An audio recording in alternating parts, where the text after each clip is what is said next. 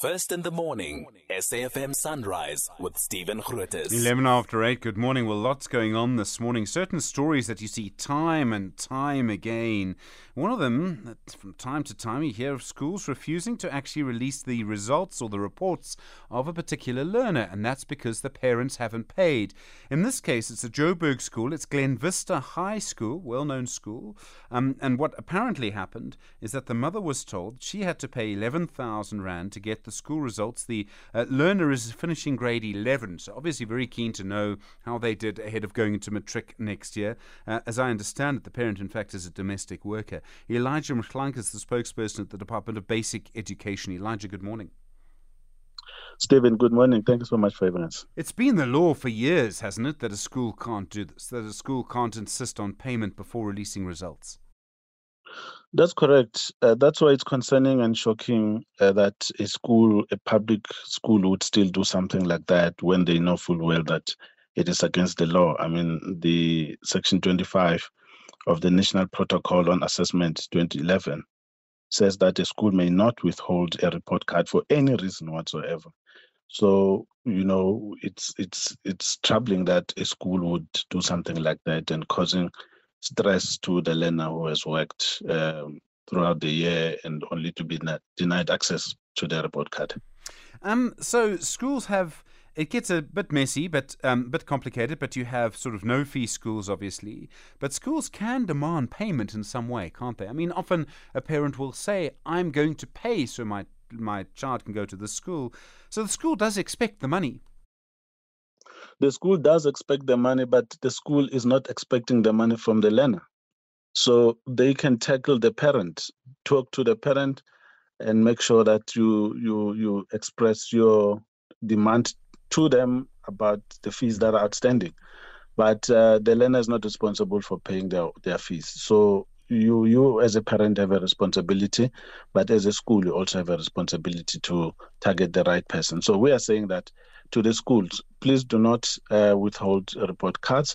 Make sure that the learners have access to their report cards so that they can see how they've performed in terms of the law. That is what is supposed to happen.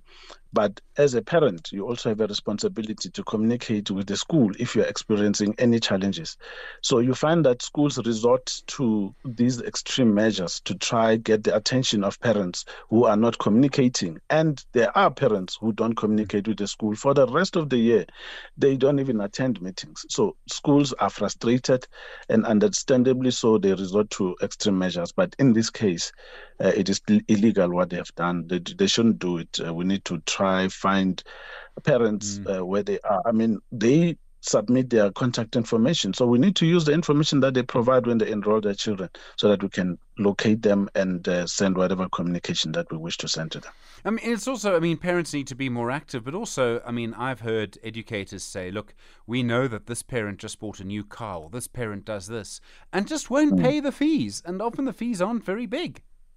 It happens. It happens, and the school communities, they know each other. They can see what is taking place. That's why it's concerning that you'll find that a small number of parents will be carrying a whole school, and yet the other parents are not participating in anything whatsoever. And more often than not, it is them who will be complaining next year about all sorts of things regarding their children. So you say they must be active. They must be proactive in communicating their challenges to the school. Any changes that is taking place domestically, you need to tell the school so that they can make an arrangement for you.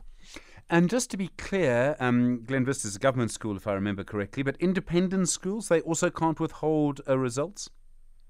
They can't. The same legislation covers them as well. So there's no withholding of a report card for a child because they don't pay their own fees. It's the parent that you need to take to task. Elijah Mshlanka, thanks very much indeed. Do appreciate it. Spokesperson for the National Department of Basic Education. As I say, a story that happens so often, and I think there's so many different things to it. Often it's about frustration on behalf of the schools. I'm not saying that what they're doing is right. I'm just saying that, you can see how it can happen. Now, I think it's also about how you manage situations like this. But I think Elijah Mshlanka must be correct. It really is about, just communication.